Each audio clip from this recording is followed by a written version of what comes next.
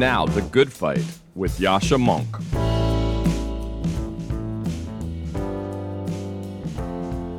Hi, I'm Richard Reeves. I'm a senior fellow at the Brookings Institution. I'm a contributor to Persuasion, and I have my own podcast called Dialogues with Richard Reeves. I've recently written a piece for Persuasion with the title, Don't Roll Back Due Process on Campus. And the piece is about Title IX, which is the federal law that prohibits discrimination on the basis of sex in education, but also, and most pertinently, shapes the way we handle sexual assault claims and harassment in colleges. I should probably start by saying perhaps the only thing less popular to say than Donald Trump got this right might be Donald Trump got this right after Barack Obama got this wrong. But that's precisely the case with what happened with Title IX. There were three big problems with the 2011 guidance. The first was the burden of proof was set way too low. It was called a preponderance level of proof, which just means more than 51%, more likely than not. That's pretty low given what's at stake. The second is that the guidance made the definition of harassment too broad. It meant that one-off unwelcome advances or comments could count as harassment. And then third, the guidance pushed what was called a single investigator model, which meant essentially that the same person was responsible for both investigating and then deciding on the punishment for someone who was accused of assault. And all three of these problems led to a series of civil lawsuits. Emily Yoffe, who's also a Persuasion member, has written a lot about this. And all three of those problems were addressed by Betsy DeVos in her tenure as Donald Trump's education secretary. After a long notice and comment period, issued a final rule right at the end of the Trump administration in 2020, which did the following. It gave colleges the choice about what burden of proof to level. They could still have preponderance, this 51%, but they could also choose a higher level of evidence as well. Secondly, it put the definition of harassment in line with the rest of the law, which is that it really is pervasive and severe to be actionable. So there couldn't be a case brought against a one-off case. And thirdly, backed away from pushing the single investigator model. So this is clearly a hot front in the culture wars. One can only hope that temperatures do cool in this area. College administrators are desperate for settled policy here, and the administration should stick with the 2020 rule, which strikes the right balance between justice for victims and due process for the accused. Richard Reeves' piece, called Don't Roll Back Due Process on Campus, was published by Persuasion. To learn more about the community we're building at Persuasion and to get similar articles directly into your inbox, head to www.persuasion.community. Well, today it's a special pleasure to have a slightly different kind of conversation with Arthur Brooks. Art was the leader of the American Enterprise Institute for many years. He was an orchestra musician in Barcelona before that, and he's now the William Henry Bloomberg Professor of the Practice of Public Leadership at the Harvard Kennedy School. He has taken a strange turn in his career, which is to start thinking and talking a lot about happiness, about how to build a happy and meaningful life. But he grounds those reflections not in strange self-help stuff, but in serious social science. And so we had a broad and deep conversation, one that's informed by social science, informed by philosophy, and informed by various spiritual traditions in which Arthur is steeped, to really think about how to build a happy and meaningful life. I gained a lot of happiness from this conversation. I enjoyed it a lot. I learned a lot from it. It is a little different from our usual fare, but I think you will get a kick out of it as well. Arthur Brooks, welcome to the podcast. Thank you. Thank you for having me, Yascha. How have you been? It's been a strange year, but let me answer this in a substantive way that speaks to your interests, which is I'm a big believer in psychological fixed points. That, when I broke my ankle 4 or 5 years ago, if you'd asked me before that how that would affect my happiness, I would have said, oh my God, I'm going to be so miserable for 3 months. I'm an active guy. I like to go and meet people and go around. And actually, I don't think it had a huge impact on my well-being. I rearranged my life a little bit. I read a little bit more. I had people come to my house. I don't think it made a huge difference. And there's some research that shows that actually people are sort of wired to be a particular way. And if they win the lottery or, they have a terrible breakup, it might make them happy for a few months or less happy for a few months. but then we sort of go back to normal. So what do you think about the psychological fixed point, and can we improve our happiness despite that? Yeah, and that's been a big question for a lot of people during the coronavirus epidemic, because they thought that, coronavirus shuts everything down, we're quarantining, we're lonely, et cetera, and that's going to depress our mood forever. And a lot of people have found that they're actually not remarkably unhappy, or that notwithstanding many of the mental health challenges that people have faced, which is different. That's a different category, different species and problems that we're talking about. So there's basically two kinds of research that inform this. The first is the research on the set point, on the baseline, the equilibrium level of happiness. And that's your genetic proclivity toward happiness. There's a body of empirical data on identical twins that were separated at birth, adopted to separate families. Obviously, that would be really unethical if you did that for social science reasons, but it happened spontaneously between the 1930s and 1960s. And then they were reunited very joyfully as adults and given personality tests. And what they found is that almost every aspect of personality is between 40 and 80% genetic, which I hate. Everybody here who wants to be in the United States hates the idea that part of your happiness is genetic, because we all want to be the captain of our happiness ship. But about 48%, depending on how you count it, somewhere between 44 and 52% of happiness is genetic. So half of your happiness is like your mother did make you unhappy. So of the other half, approximately half of the half is circumstantial. And that's the stuff that you're talking about. Everybody thinks that circumstances are what's going to make or break their happiness. Getting that raise, falling in love with the right person, having a child, those kinds of things. If that person I love falls in love with me too, then I'll finally be happy. If I get into an accident, then I'll be unhappy. If I get fired from my job, then I'll be unhappy. That's all wrong. It is true that that's about a quarter of your happiness at any particular time, but it doesn't last. And that's exactly your point. And so, you like to run around a lot, you break your ankle and you can't do it. And you think, I'm going to be super bummed. You were pretty bummed for about 2 days, probably, and running at 80% of your happiness for about another week. And then after that, you were, good old Yasha, as unhappy or as happy as you ordinarily would be, because even huge circumstances don't last, like winning the lottery or losing your ability to lose your legs. Nobody wants that, but we're resilient with respect to our happiness. So you've been thinking a lot about how we can lead our lives in such a way as to boost our happiness. And this has obvious implications for that. And I want to get to that over the course of a conversation. But I actually want to start with a more philosophical question, which is, do you find that inspiring or do you find that depressing? On one level, I find it inspiring that if you get fired from your job, if you lose a loved one, if really hard things happen to you, actually human beings are so resilient that after, a period of mourning and after a brief period of being very impacted by it, you sort of go back and you pick yourself up and you lead your life. That's really inspiring. On the other hand, there's also something sort of horrifying about this. I mean, you lose the love of your life, who you thought was the love of your life, or perhaps a relative of yours dies. And a month or two later, I ask you in an unguarded moment, how are you feeling? And the answer you're likely to give is about the same as it was 3 months earlier. That seems horrifying. So should we be inspired by this or should we be horrified by this? It depends on whether or not you think that your emotions are fundamentally different than any other part of you as you. So there's a phenomenon in all biological processes called homeostasis. Homeostasis basically means you tend toward back to your baseline, and it's in your circulatory system and your pulmonary system and your lymphatic system. It always goes toward a particular baseline, and that's how you stay alive. If it weren't for that, you wouldn't be ready for new circumstances. We would regret it a lot. If you went for a run and your heart were elevated to 160 and stayed there forever, you'd be dead within a week. You need homeostasis. And if you actually believe that your emotions are like your circulatory system, they're part of you who make you, and not something that's exogenous to yourself, then you wouldn't regret it at all. You would say, of course, my emotions make me who I am as a person. I need to be in some sort of an equilibrium to take care of myself and to put one foot in front of the other. And it's a great gift that I have this resiliency. Now, that said, that doesn't mean that we actually can't become happy or unhappy. That's the last quarter. There's a quarter of our happiness that depends almost entirely on our habits. And that's the really transcendent thing. If we can adopt the right kind of happiness hygiene, the right kind of habits, and understand that we are more than the sum of our genetics and our homeostatic circumstances, homeostatic returning happiness after circumstances, then we can concentrate on what we should be concentrating on, which is our happiness portfolio.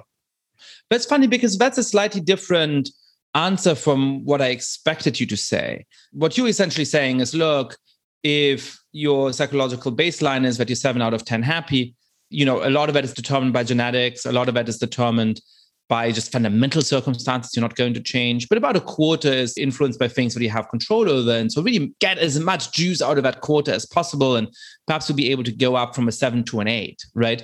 That's an important project. And I want to get some tips for myself and some tips for our listeners for how to do that. But I would have thought that perhaps you talk about a different kind of metric, that perhaps if your marriage fails, you're not moment to moment less happy 6 or 12 or 18 months down the road, but some important thing of your life, some important life project has failed. So you don't have the same life satisfaction as you might have done if a marriage had worked out. So that perhaps happiness is not the only or always the right metric. So how do you think about different ways of thinking about happiness and how that influences the sort of social scientific basics before we dive in?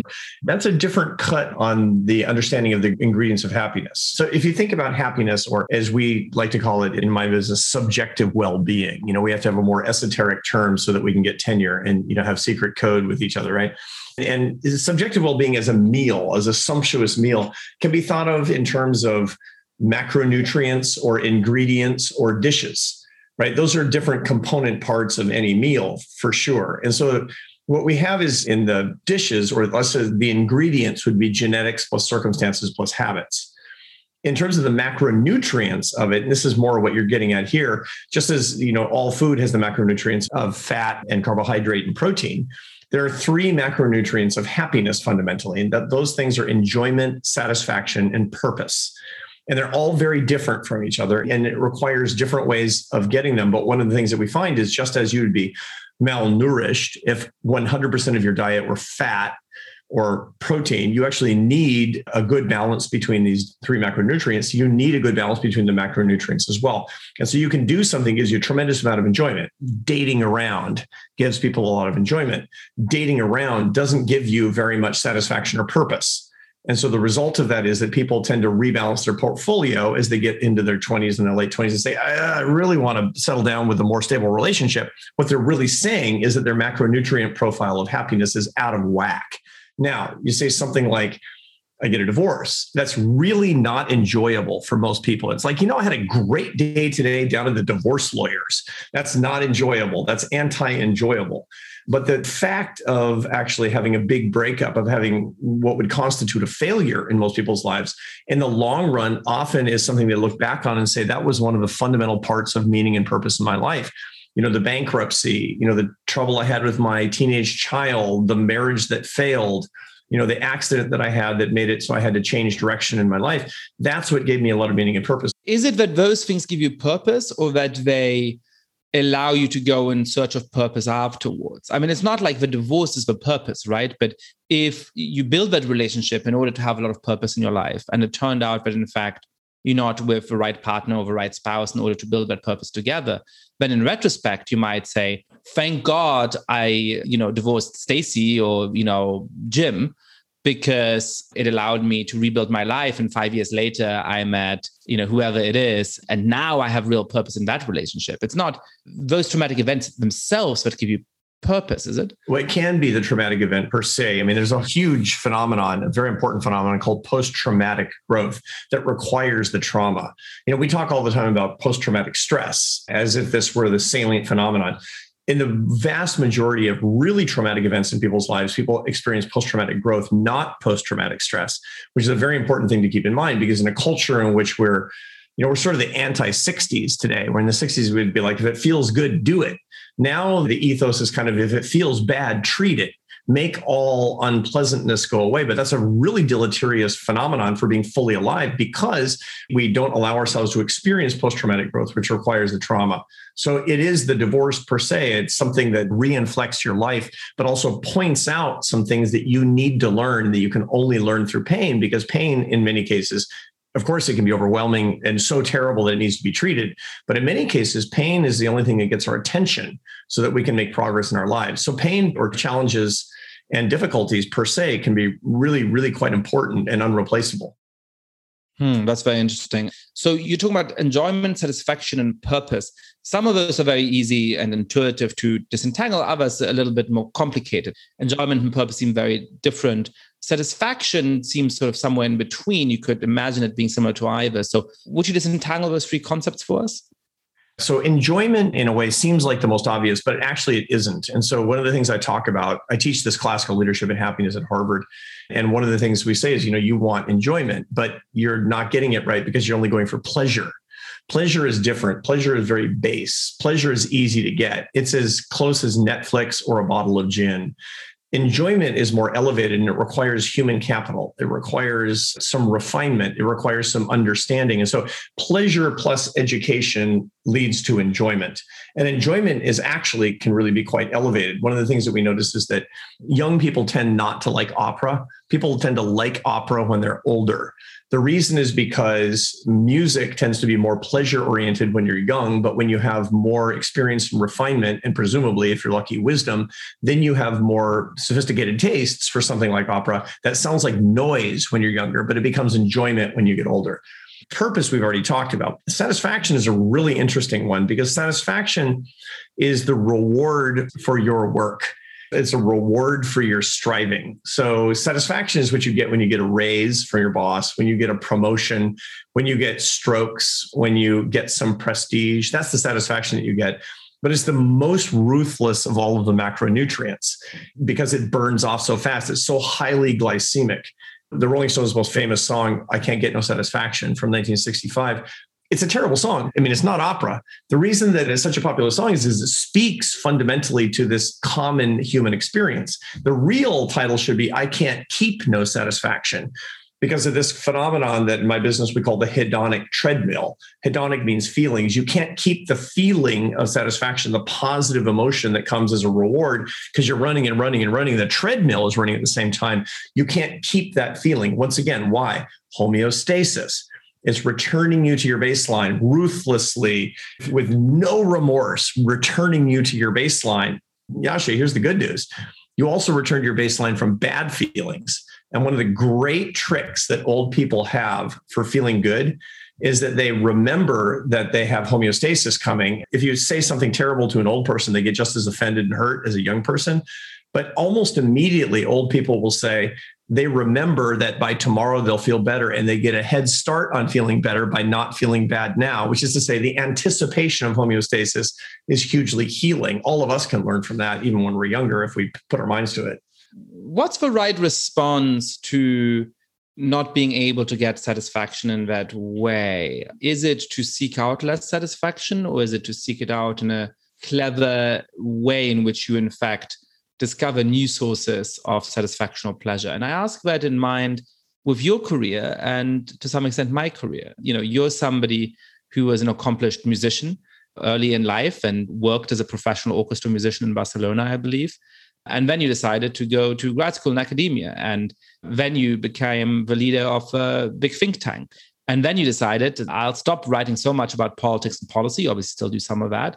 I'm going to start writing this column about happiness, which is a pretty different area. So it sounds like perhaps that is itself driven a little bit by diminishing returns of satisfaction within the same endeavor or profession. You could have stayed as an orchestra musician and had an accomplished career in that, or you could have continued in academia for a lot longer. You could have done what most academics do, which is have one good idea for the first 20 years of your career and one good idea for the next 20 years of your career and stuck to that. So do you think that reflects how to actually seek satisfaction, that making your way in a new career, trying to explore new skills, is that actually good advice? Or would you look back at that and say, well, hang on a second, perhaps I'm running from satisfaction to satisfaction. I'm not actually living up to the principles that I now sort of believe in? Yeah, so that is definitely a strategy for people who have one particular characteristic, which is high on openness in the big five personality traits. So almost everybody listening, and you obviously know about the big five personality characteristics, which follow the acronym OCEAN. So openness, CEANN, agreeableness, neuroticism, extroversion, and I can't remember what the C is off the top of my head, but openness is another word for saying it is neophilia, a love for new things. And people who are highly neophilic, like me, last weekend to celebrate my 57th birthday and my daughter's 18th birthday, we went skydiving. We jumped out of a plane at 10,000 feet. We'd never done it before. And that's the kind of stuff I like to do because I'm highly neophilic. And entertainingly enough, the character trait that eluded you, that also eluded me in the moment, but I looked it up quickly on Google, is conscientiousness. Exactly right. Conscientiousness. I know. Yeah. Isn't that ironic? Anyway, the point is that as a highly neophilic person, my natural strategy to get more satisfaction will be jumping from experience to experience, like we talk about. Personally, I have a strategy of taking my career completely down to the studs every 10 years and starting over. That means walking away from everything, all the capital, all the relationships, all the stuff, and starting completely new. Now, it's never completely new. I don't walk away from my family, thank goodness. No, I walk away from the worldly rewards and start again. And part of that is because I want to learn new things. And so I'm really interested in learning new things. But that's not a satisfaction strategy, because satisfaction, the hedonic treadmill, is going 1,000,000 miles an hour. It's not going in 10-year cycles. It's going in 10-second cycles. There is a strategy for beating the hedonic treadmill, this is the real deep science of satisfaction. This gets beyond the brain science and social science, and it gets into more to the world of philosophy and theology. And my own personal way of teaching this material is it's half social science, neuroscience, and half theology, spirituality, and philosophy. Because the spirituality and philosophy, these literatures, these wisdom literatures, they figured everything out way, thousands of years before. And so the Dalai Lama often says that if you want to have steady and stable happiness, you shouldn't try to have what you want. You should work to want what you have. Now, what he's saying basically is this, and we put this in Western terms. We all think that the satisfaction equation is satisfaction equals what you have. That's wrong. Actually, satisfaction is what you have divided by what you want. The problem is that people are working on a haves management strategy, which is an exercise in futility, not understanding that the more that you have, the hidden denominator of the satisfaction equation is sprawling like the suburbs of Atlanta. The wants get bigger and bigger and bigger. And everybody remembers enough of their high school fractions to know that if the denominator of a fraction increases, the whole number decreases. And so what's happening is if you don't have a wants mitigation or attenuation strategy, your wants are going to explode. And so you need a technique for doing that. And there are a couple of techniques for doing that I consistently employ. The first is what I call the reverse bucket list. The bucket list, as somebody who came to the United States as an immigrant, it's the most metastatically stupid concept that we have in America, because it's the perfect way to become grasping, attached, and dissatisfied. You have 74 things, activities, and people I must do before I'm 93. Yes. The 30 before you're 30. It's idiotic, I'm telling you, because what it does is it says, I'm literally going to make a list of my cravings, desires, and attachments, and I'm going to pour over them over and over and over again. So it'll be like there's a word in Sanskrit, dukkha, and dukkha means a sticky craving for inadequate things. And that's why dukkha is part of the first noble truth of Buddhism, which is that life is suffering. What it really means is life is dissatisfaction. That's a better translation. Life is dukkha. It's the sticky craving that we always have.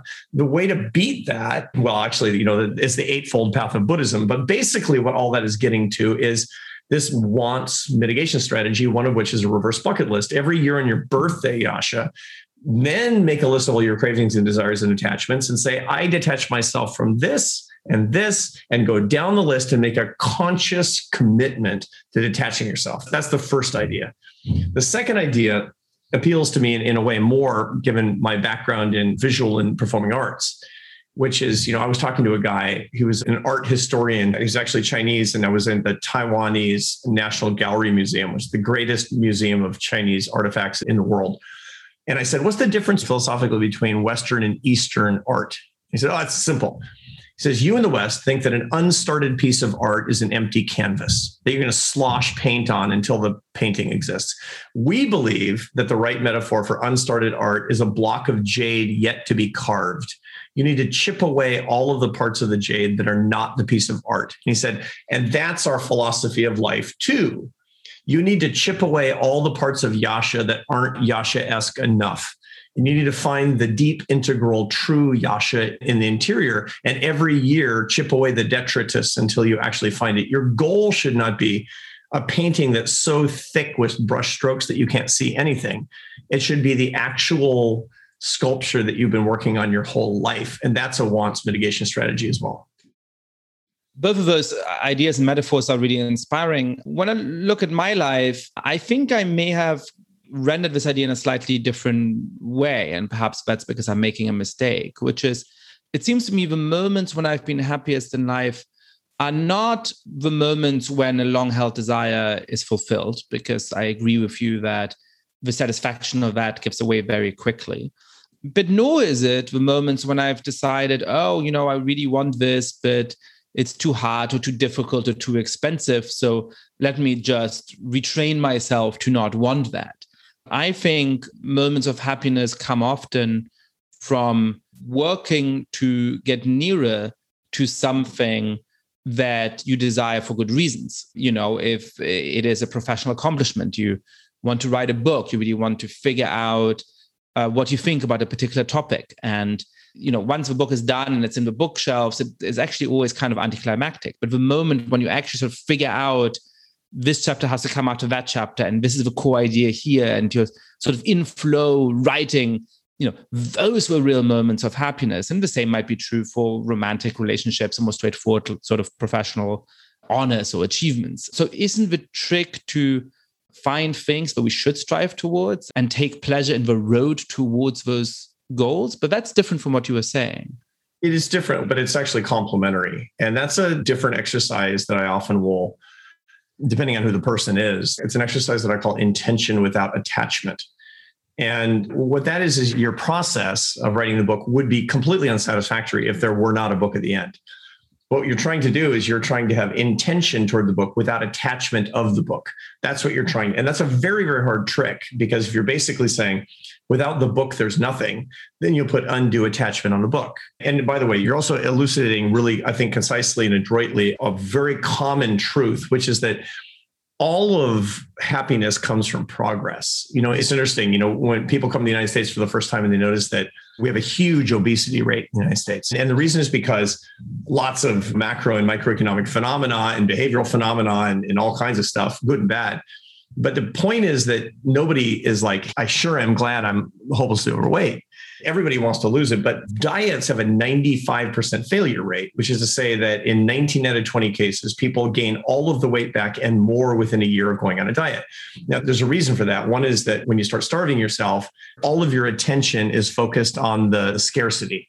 Scarcity brings attention. You would never eat an entire box of Oreos under normal circumstances, only when you're on a diet and lose control. That's one big point. But the other point is that all of the joy from a diet comes when you're making progress, when you step on the scale and the numbers have gone down, not when you got to your goal and say, okay, now for the rest of my life, I can't eat and I have to keep it at 175 or whatever it happens to be.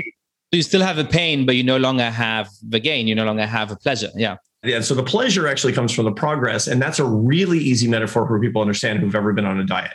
But it's like that with everything. Happiness comes from progress. So the way to maintain this without getting too attached to the end goal per se, which won't bring satisfaction, as you very correctly point out, is to basically go through the process of setting audacious goals, 10-year goals, 5-year goals, whatever it happens to be, and then retrofit your time to that horizon. What does it mean to be in directionally going toward that for the next year, and then the next month, and then the next week, and then this day, and then live within a day-type container? That's the key thing. And that's not a mindfulness exercise. That's a reasonable exercise where you can get to the end of the day and say, I had a job well done. How do I know it's a job well done? Well, it's directionally correct, which is the point that you're bringing up. And I'm not poring over my bucket list and making myself insane. I'm actually going in a particular direction that I find meaningful. And then you will get true bliss if actually the work per se is highly satisfying. And for you and me, we're idea guys, and it's just the best thing ever. Look what we're doing right now. We're discussing these really, really great ideas. We're getting actual tons of dopamine right now. Life without dopamine is utterly meaningless, and we're getting paid. It's the craziest thing ever. And of course, the payment is beside the point because it's not very much. Well, it is funny that I hadn't thought about happiness in relation to this podcast, but a good conversation, whether on the air or off the air, is one of the great pleasures in life. And it's precisely because you are making progress towards understanding your interlocutor, understanding some idea, and sometimes understanding yourself, understanding what you yourself think about the world. I'm certainly trying to figure out right now what to think about happiness.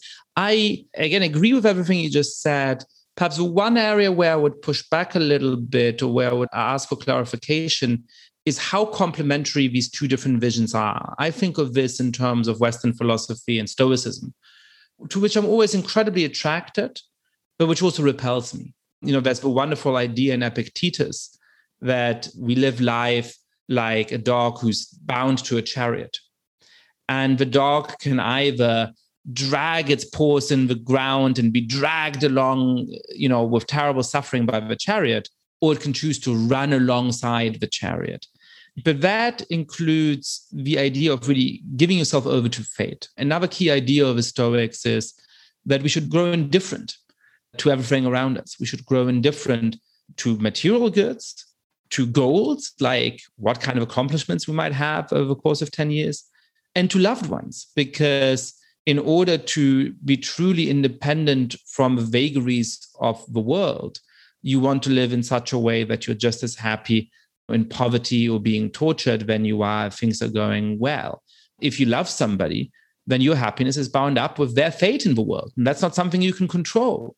And so it's better to give up the person you love, because that truly allows you to be self-sufficient. Now, I think there is something moving and appealing about Stoicism. I think that metaphor of the dog and the chariot speaks to me, and I think it'll speak to many people. But there's also something really poor and horrifying about this, because I don't want to give up on friendships and relationships and, love in a familial and romantic way, because that bounds up my fate with those of others, or because I might be sad tomorrow if something terrible happens to somebody I care for.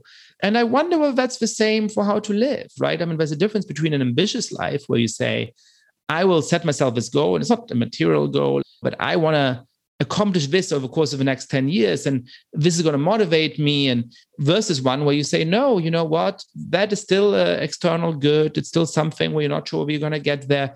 You should just readjust your wants instead. Just learn not to want to have accomplished this thing 10 years from now. These two things seem to me more a competition as ways of living your life than perhaps you acknowledge. Am I wrong about that? No, you're not wrong, but there's a lot to unpack in what you said, just because there's so much philosophy in it. So let's start with Stoicism, with the principle of Stoicism. Stoicism has 3 pillars to it, and you just articulated one of them. You just articulated naturalism. Naturalism as a pillar of Stoicism, basically, it's kind of the serenity prayer of Alcoholics Anonymous is the ultimate Stoic prayer. Lord, allow me to change what I can, accept what I can't, and the wisdom to know the difference. And basically, it's the accept what I can't part is the dog running alongside the chariot. And that's basically to say, don't engage in an exercise in futility, because it will take away your peace. The other 2 pillars of Stoicism, however, are moralism and eudaimonia. And moralism is basically saying no loopholes to your own personal sense of propriety, of your own sense of decency. Remember that you were a man and you were a Roman, is what the Emperor Marcus Aurelius wrote to himself in his own Meditations. Seneca talks about this all the time. Remember your duty.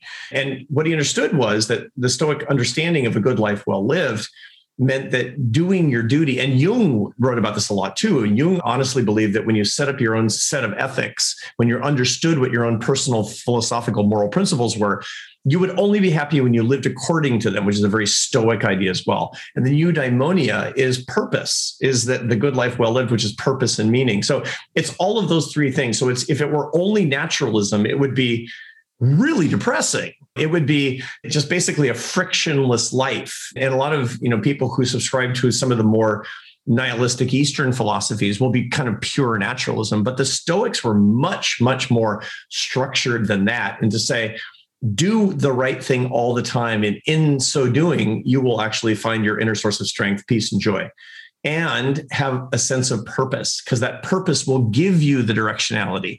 And that directionality is entirely consistent with what we talked about. Okay, so I think that Stoicism is a lot more nuanced than that. But let's layer on another philosophy that's contemporaneous to the Stoicism at the same time, which is Epicureanism.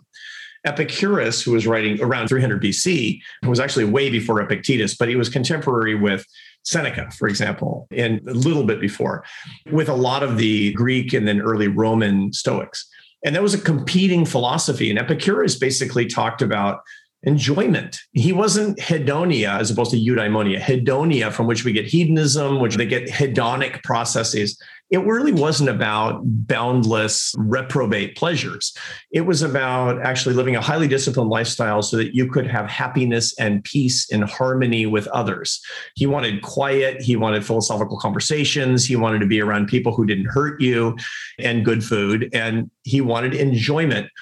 The truth is, all of us have a proclivity toward either more stoicism, like you, or more Epicureanism, like others. It's funny, having lived in Europe, like you, for a long time. I lived in Barcelona, and we would meet a lot of German tourists, and the German tourists were Stoics in Epicurus land, because Spain is the most Epicurean place in the world, where it's like, you want to enjoy your life. I mean, that's the point of life, is to enjoy your life. And then if you go to Frankfurt or something, it's like, what are you talking about? That's not right.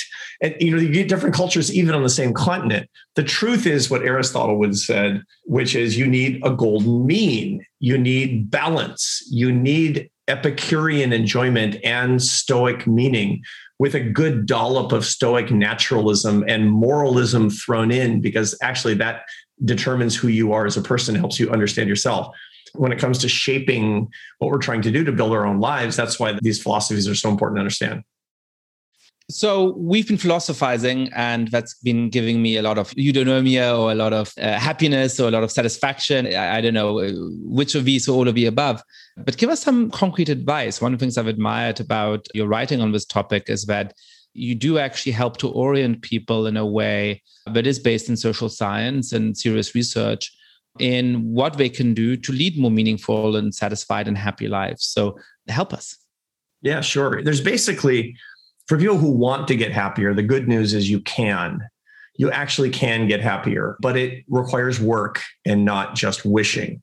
The funniest thing about happiness is everybody wants it, but most people actually don't do anything to get it. In the same way that, everybody has a friend who hates his or her job. She's like, I hate my boss. He's an idiot, and they don't appreciate me. I haven't gotten a raise in 5 years. And you say, well, so are you on the market? Like, no. Well, wishing is not going to solve the problem. Or people who are stuck in bad relationships, they wish they were better, but they don't actually do the work to either get out of the relationship or improve the relationship. Same thing is true with happiness. You have to do the work and not just wish that you were happier. So that's the first thing to keep in mind. My mother, who isn't always the best at keeping her own advice on this particular thing, has a favorite joke on this. So if you indulge me, I will very briefly tell. So of course, it's a Jewish joke, and it's, every Friday night, Moshe goes to the synagogue and he complains bitterly, and he says, my wife is sick and she can't go to work, and we really have no money, and we can't even buy good shoes for the children, and so they can't go to school. And please, dear God, let me win the lottery. Please, dear God, I don't want to be a rich man. I just want enough money to buy some medicine for my wife so she's well, and she can also go back to work, and my children will be able to have shoes, and we can have a decent life. That's all I want. Friday after Friday, he complains like that.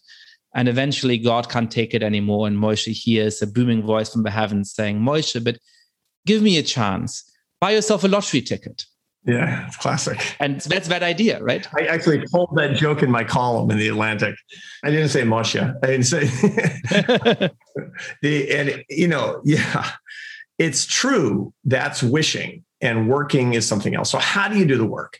And the answer is you need to do three things. There's a 3-step process for getting happier. Number one is you need to understand the facts. You need to have proper happiness hygiene by understanding the facts. You're not going to have a good diet and a good exercise regime without knowing about the macronutrients of your diet, about actually understanding how many calories you're supposed to get, understanding that the difference between, eating broccoli and eating, cheese doodles.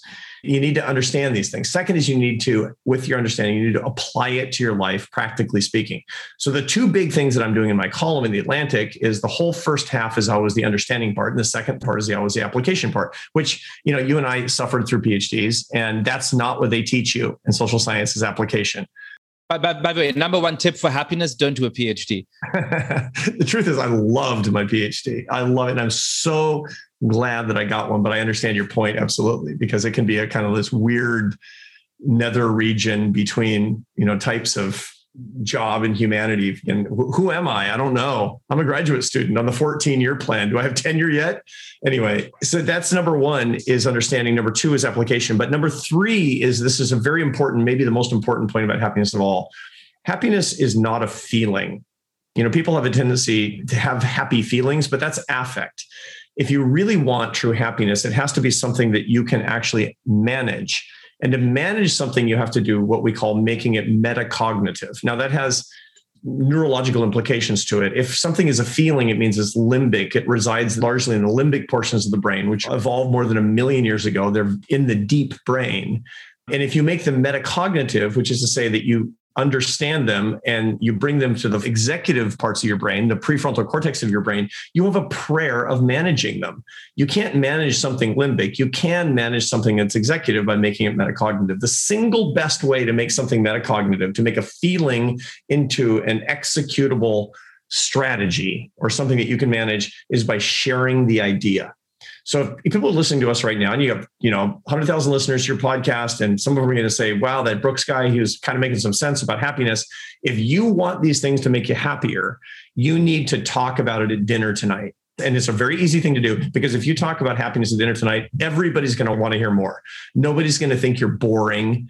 They might think you're wrong, but they're not going to think you're boring because everybody wants to talk about happiness. So understand it. Apply it, make a commitment to applying these ideas to your life, and share them with other people. And if you're in the lucky, blessed position of being in a leadership post, which I did, being a chief executive for 11 years, my main job was sharing happiness ideas, was empowering people, making them more engaged in what they did, helping them to earn their success, helping them understand how they were serving other people. And all that was doing was making my own happiness metacognitive and raising my own level of positive affect.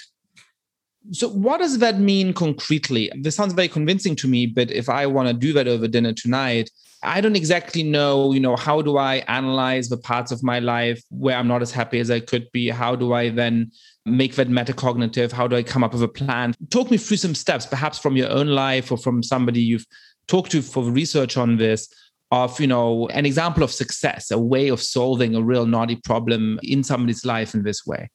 So we talked a minute ago about the macronutrients of happiness, and usually I will use that as a diagnostic tool when I'm talking to somebody who's not happy.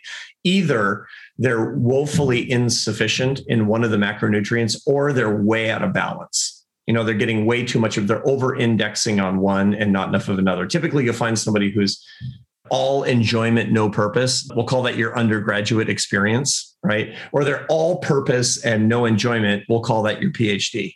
And they're over-indexing on one. And so I'll actually look diagnostically, and then I'll start making suggestions on, you don't have enough enjoyment in your life.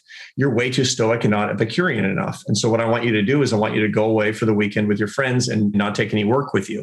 And I don't want you to talk about work. I don't want you to answer any emails. And I want you to actually start getting some enjoyment hygiene into your life. Or if you're an enjoyment junkie and you're doing all kinds of things and people enjoy their lives and they're largely over-indexed on pleasure in those cases, then I'm going to say, I want you to start training for a marathon. I want you to actually start reading the Brothers Karamazov. I want you to do something that's a little bit beyond your capabilities that actually is going to require more conscious physical or cognitive exertion. And therefore, it's going to start stimulating purpose in your life. That's the key thing. Now, when it comes to satisfaction, which a lot of people are just really wrestling with, we've already talked about 3 strategies for it: the reverse bucket list, the chipping away exercise by managing your wants, and about trying to practice intention without attachment, where you have audacious goals and you live within day-tight containers. All of these are very, very concrete strategies for doing it, but it starts with the diagnosis of your life. Okay.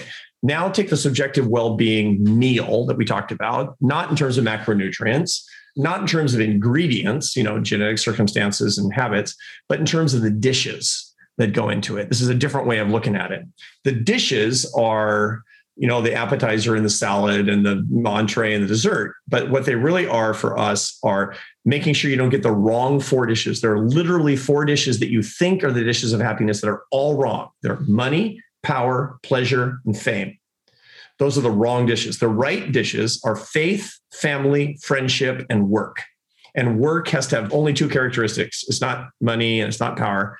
The characteristics are earning your success and serving others. And when I say faith, I don't mean a traditional religious faith necessarily. You don't need my faith. You need something that is more transcendent than the boring TV program that's just your life. It's something that zooms you out from your own individual life. It gives you the adventure of the transcendent. And so that means, we're talking about Stoic philosophy. I bet a bunch of people have listened to the conversation we had about Stoic philosophy and said, oh, that stuff sounds really interesting. I'm going to go read the Meditations of Marcus Aurelius. That is an adventure. And you're going to be like, holy cow, where has this been my whole life? I understand things I've never seen before, because that's zooming you out. That's the faith dimension. Family, which is, the ties that bind, the kin that doesn't break. Never, never, never, never making the stupid error of not talking to a family member because of politics. Idiotic. 1 in 6 Americans, by the way, is doing that right now, which is complete unforced, stupid error. And then there's friendship, of course. We have Vivek Murthy, our wonderful Surgeon General, talks about the epidemic of loneliness is the most important avoidable problem that we have in public health today, he believes.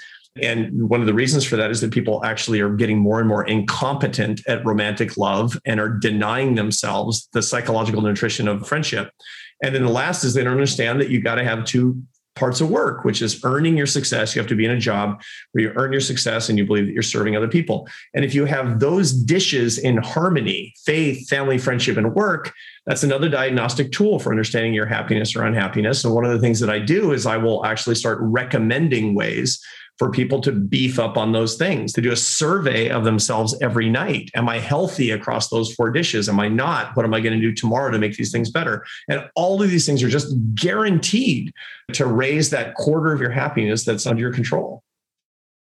Which of those 4 elements do you think we're getting somewhat right as a society, and which is society really getting wrong, either because of cultural influences, because of the structure of our politics or economics, or whatever else the reason might be? You mean faith, family, friendship, and work? Of those 4? It's a good question. And it depends on what part of society you're talking about.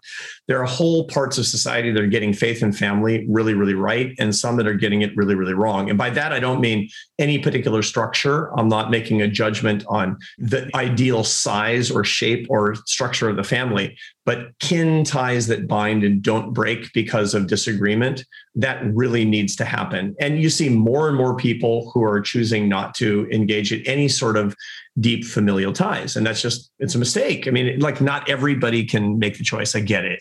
Some people just don't have any family under the circumstances. But there are so many people that deny themselves that, and that's the problem. There are other people who just basically, they've decided that they're so utterly humanistic that they will not be bound down by anything that goes beyond the here and now, goes beyond the completely materialistic, and not having any interest in consciousness beyond what is the truly materialistic in life. I think my own personal view, I'm not making a moral judgment, I'm making a happiness judgment. It's really a mistake. One of the most horrifying stats I've seen recently, and it may even come from one of your articles, is the percentage of parents who say that they are estranged from or have minimal contact with their children. I think in the United States, something like over 50% of mothers say that they have at least one child with whom they're in contact less than once a month or less than that. Now, of course, some people have truly abusive parents, and it is absolutely the right choice to cut them out of your lives. But 50%. That's crazy. And 17% of Americans have at least one direct family member, which is to say parent, sibling, or child with whom they have zero contact. They're completely estranged. 17%. I mean, it's just awful. The point is, no matter how much you disagree with certain people, those ties don't break. That's one of the fundamental parts of happiness. Friendship is a different silo. Friendship has to do with commonalities. Family has very much to do with the fact that you don't pick them, but you still love them. And, that's a weirdly, deeply human thing. And it's quite cosmic, actually. And if you deny yourself that, it's a big problem. Let's talk about friendship for a moment. I feel like there are 2 things that strike me in the difference between how I see friendship often in Europe and how I see it in the United States. But part of that may be that I'm probably part of a sort of more rarefied circle in the United States than I was in Europe. So it may also be a sort of class difference in a certain way. The first is that it strikes me that part of friendship in Europe is obligation, that it's a natural element of friendship, that you do each other favors, and that if you're sick at 3 a.m., you can ask a friend to go run for the pharmacy for you, and there's nothing strange about that. It seems to me that in the United States, often friendship is much more modular. It's, we're both in a good mood, we both have some free time, let's go grab a beer together.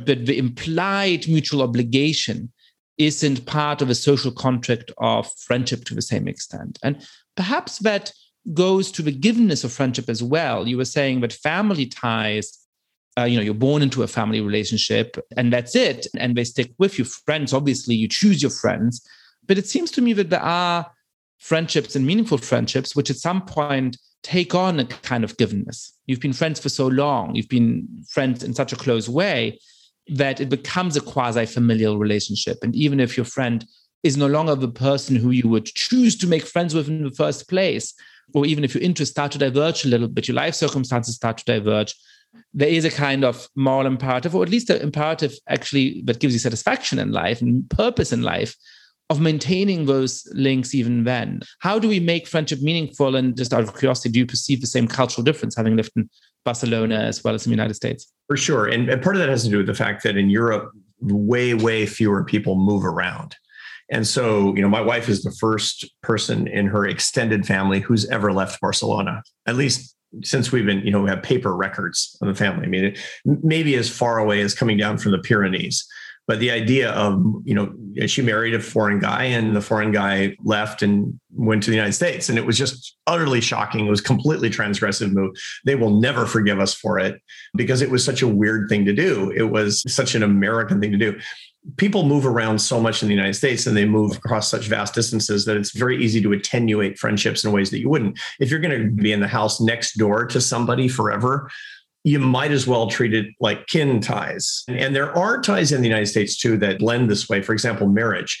Marriage is the only true blending between friendship and family life. And it's quite interesting. You find that the happiest marriages are ones that start off really passionate love, which, by the way, is not correlated with happiness. It's correlated with jealousy and with surveillance behavior. And, it's all these things that are really not what passionate love. It's fascinating and exhilarating and really fun, but not happiness as we would typically see it. But the best marriages and the healthiest marriages, they evolve into what we call companionate love, which still has a lot of passion in it. But your marriage is solid and is going to be fine if by about 5 years into your relationship, you've gone from passionate to companionate love. And companionate love is for spouses who are truly best friends. So, I've been married 30 years and, my wife is like my best friend. She's my desert island buddy.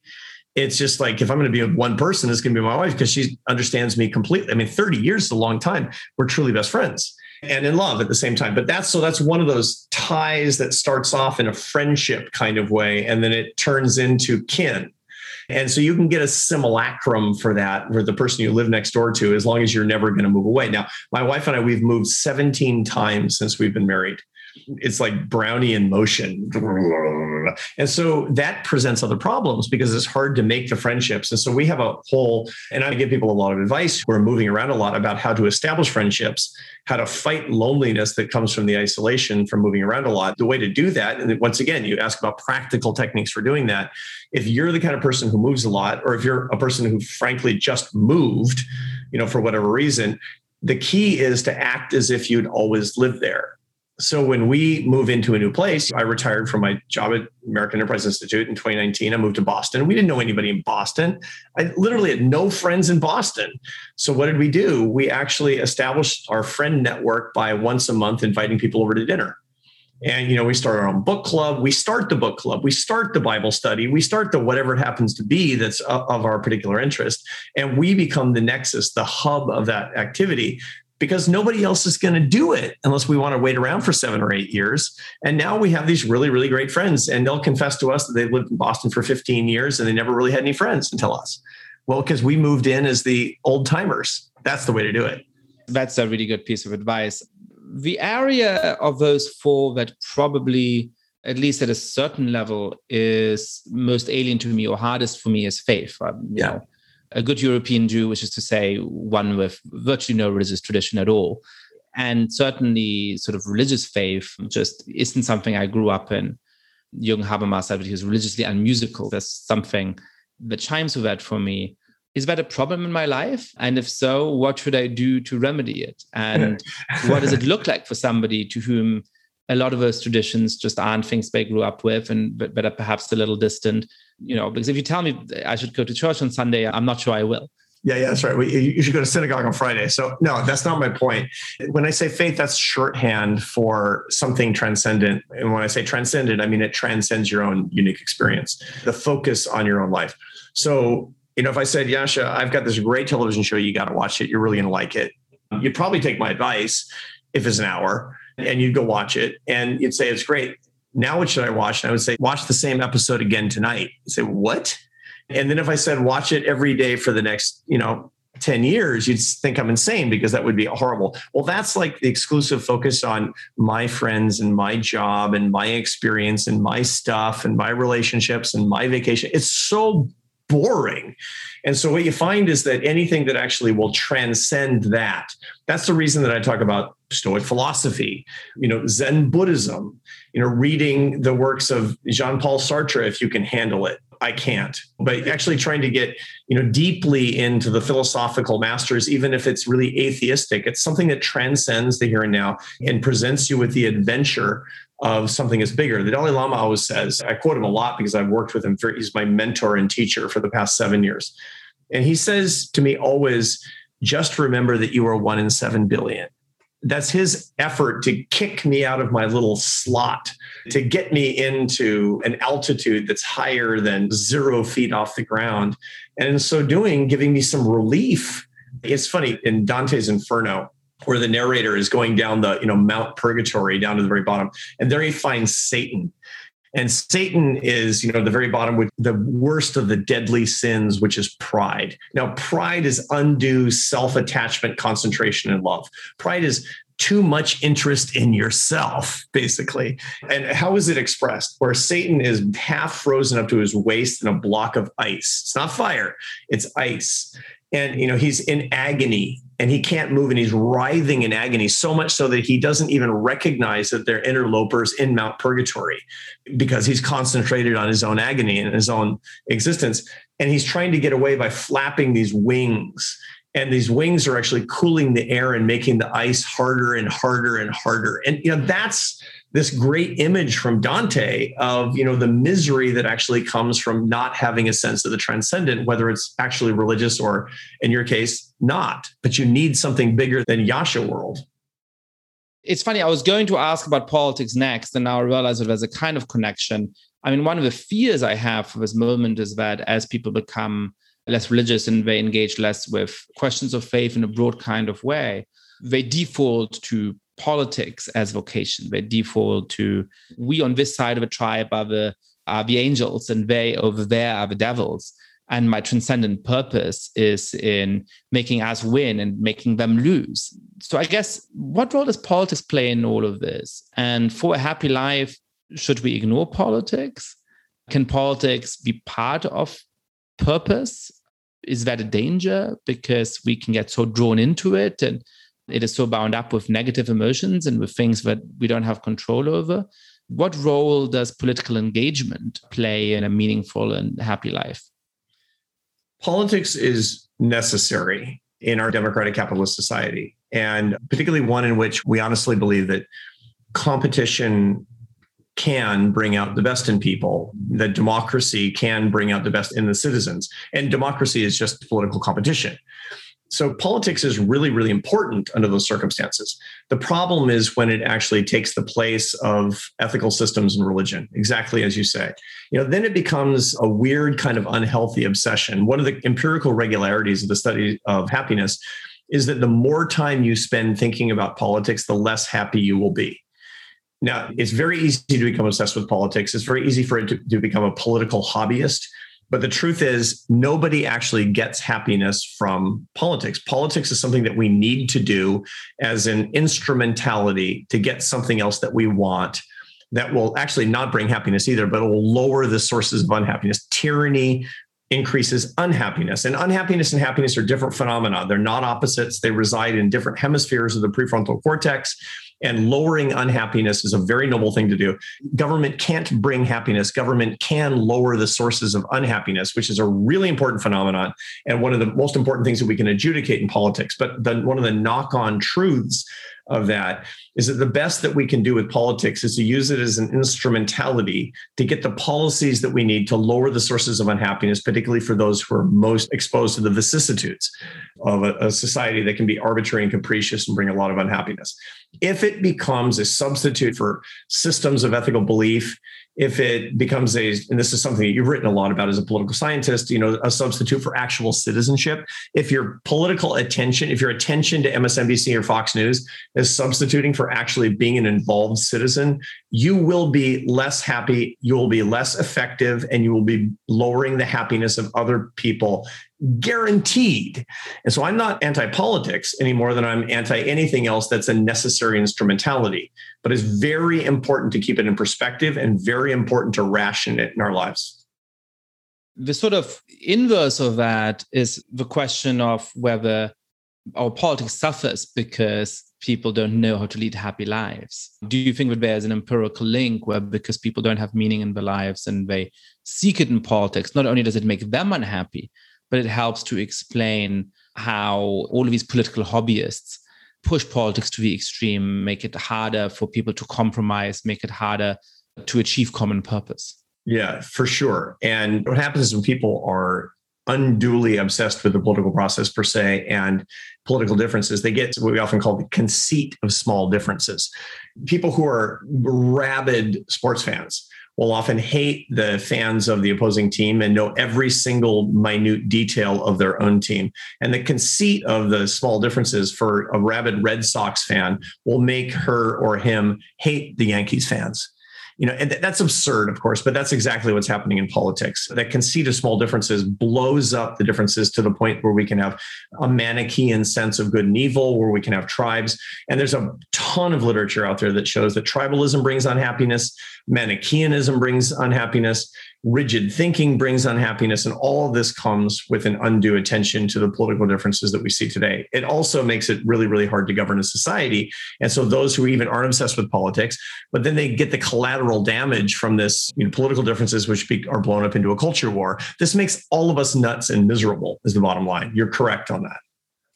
So let's leave everybody with something actionable. What do you think is one thing about happiness that, your good friends and colleagues, that people in our broad social and professional circles tend to get wrong? Something that, smart, educated, sophisticated people either misunderstand conceptually or just fail at practically again and again, that I and you and everybody else can start to work on remedying tonight.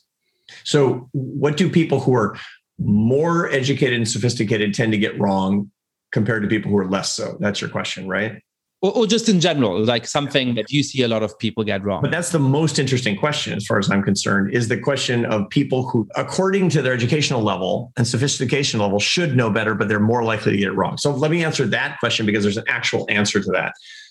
So we have made a huge mistake in our society, I believe, over the past 30 years by turning the keys to our progress and prosperity and to our way of life over to, not to put too fine a point on it, engineers and bureaucrats who are basically technocratically looking for complicated solutions to human problems.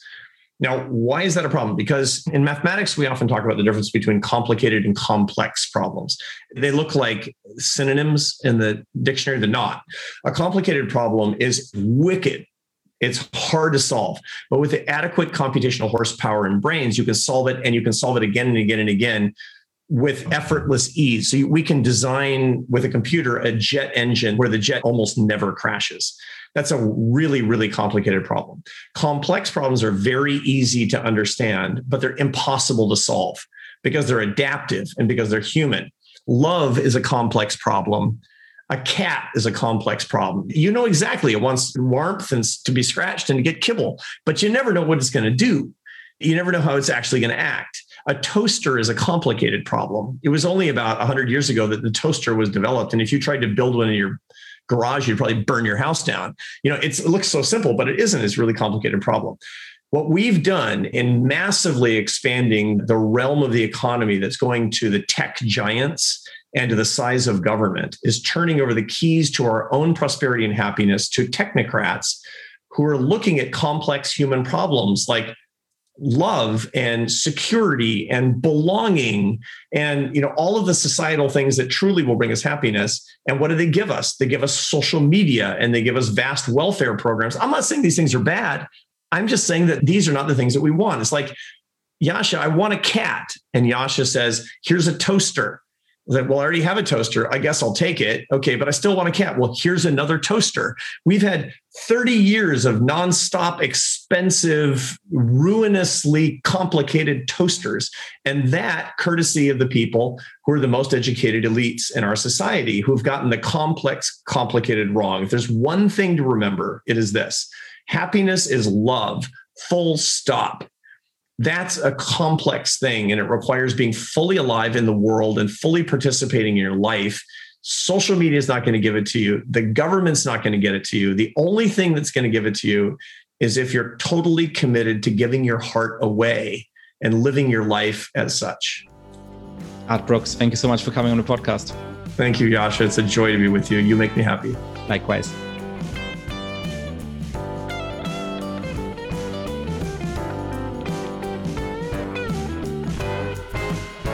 Thank you so much for listening to The Good Fight. Lots of listeners have been spreading the word about the show.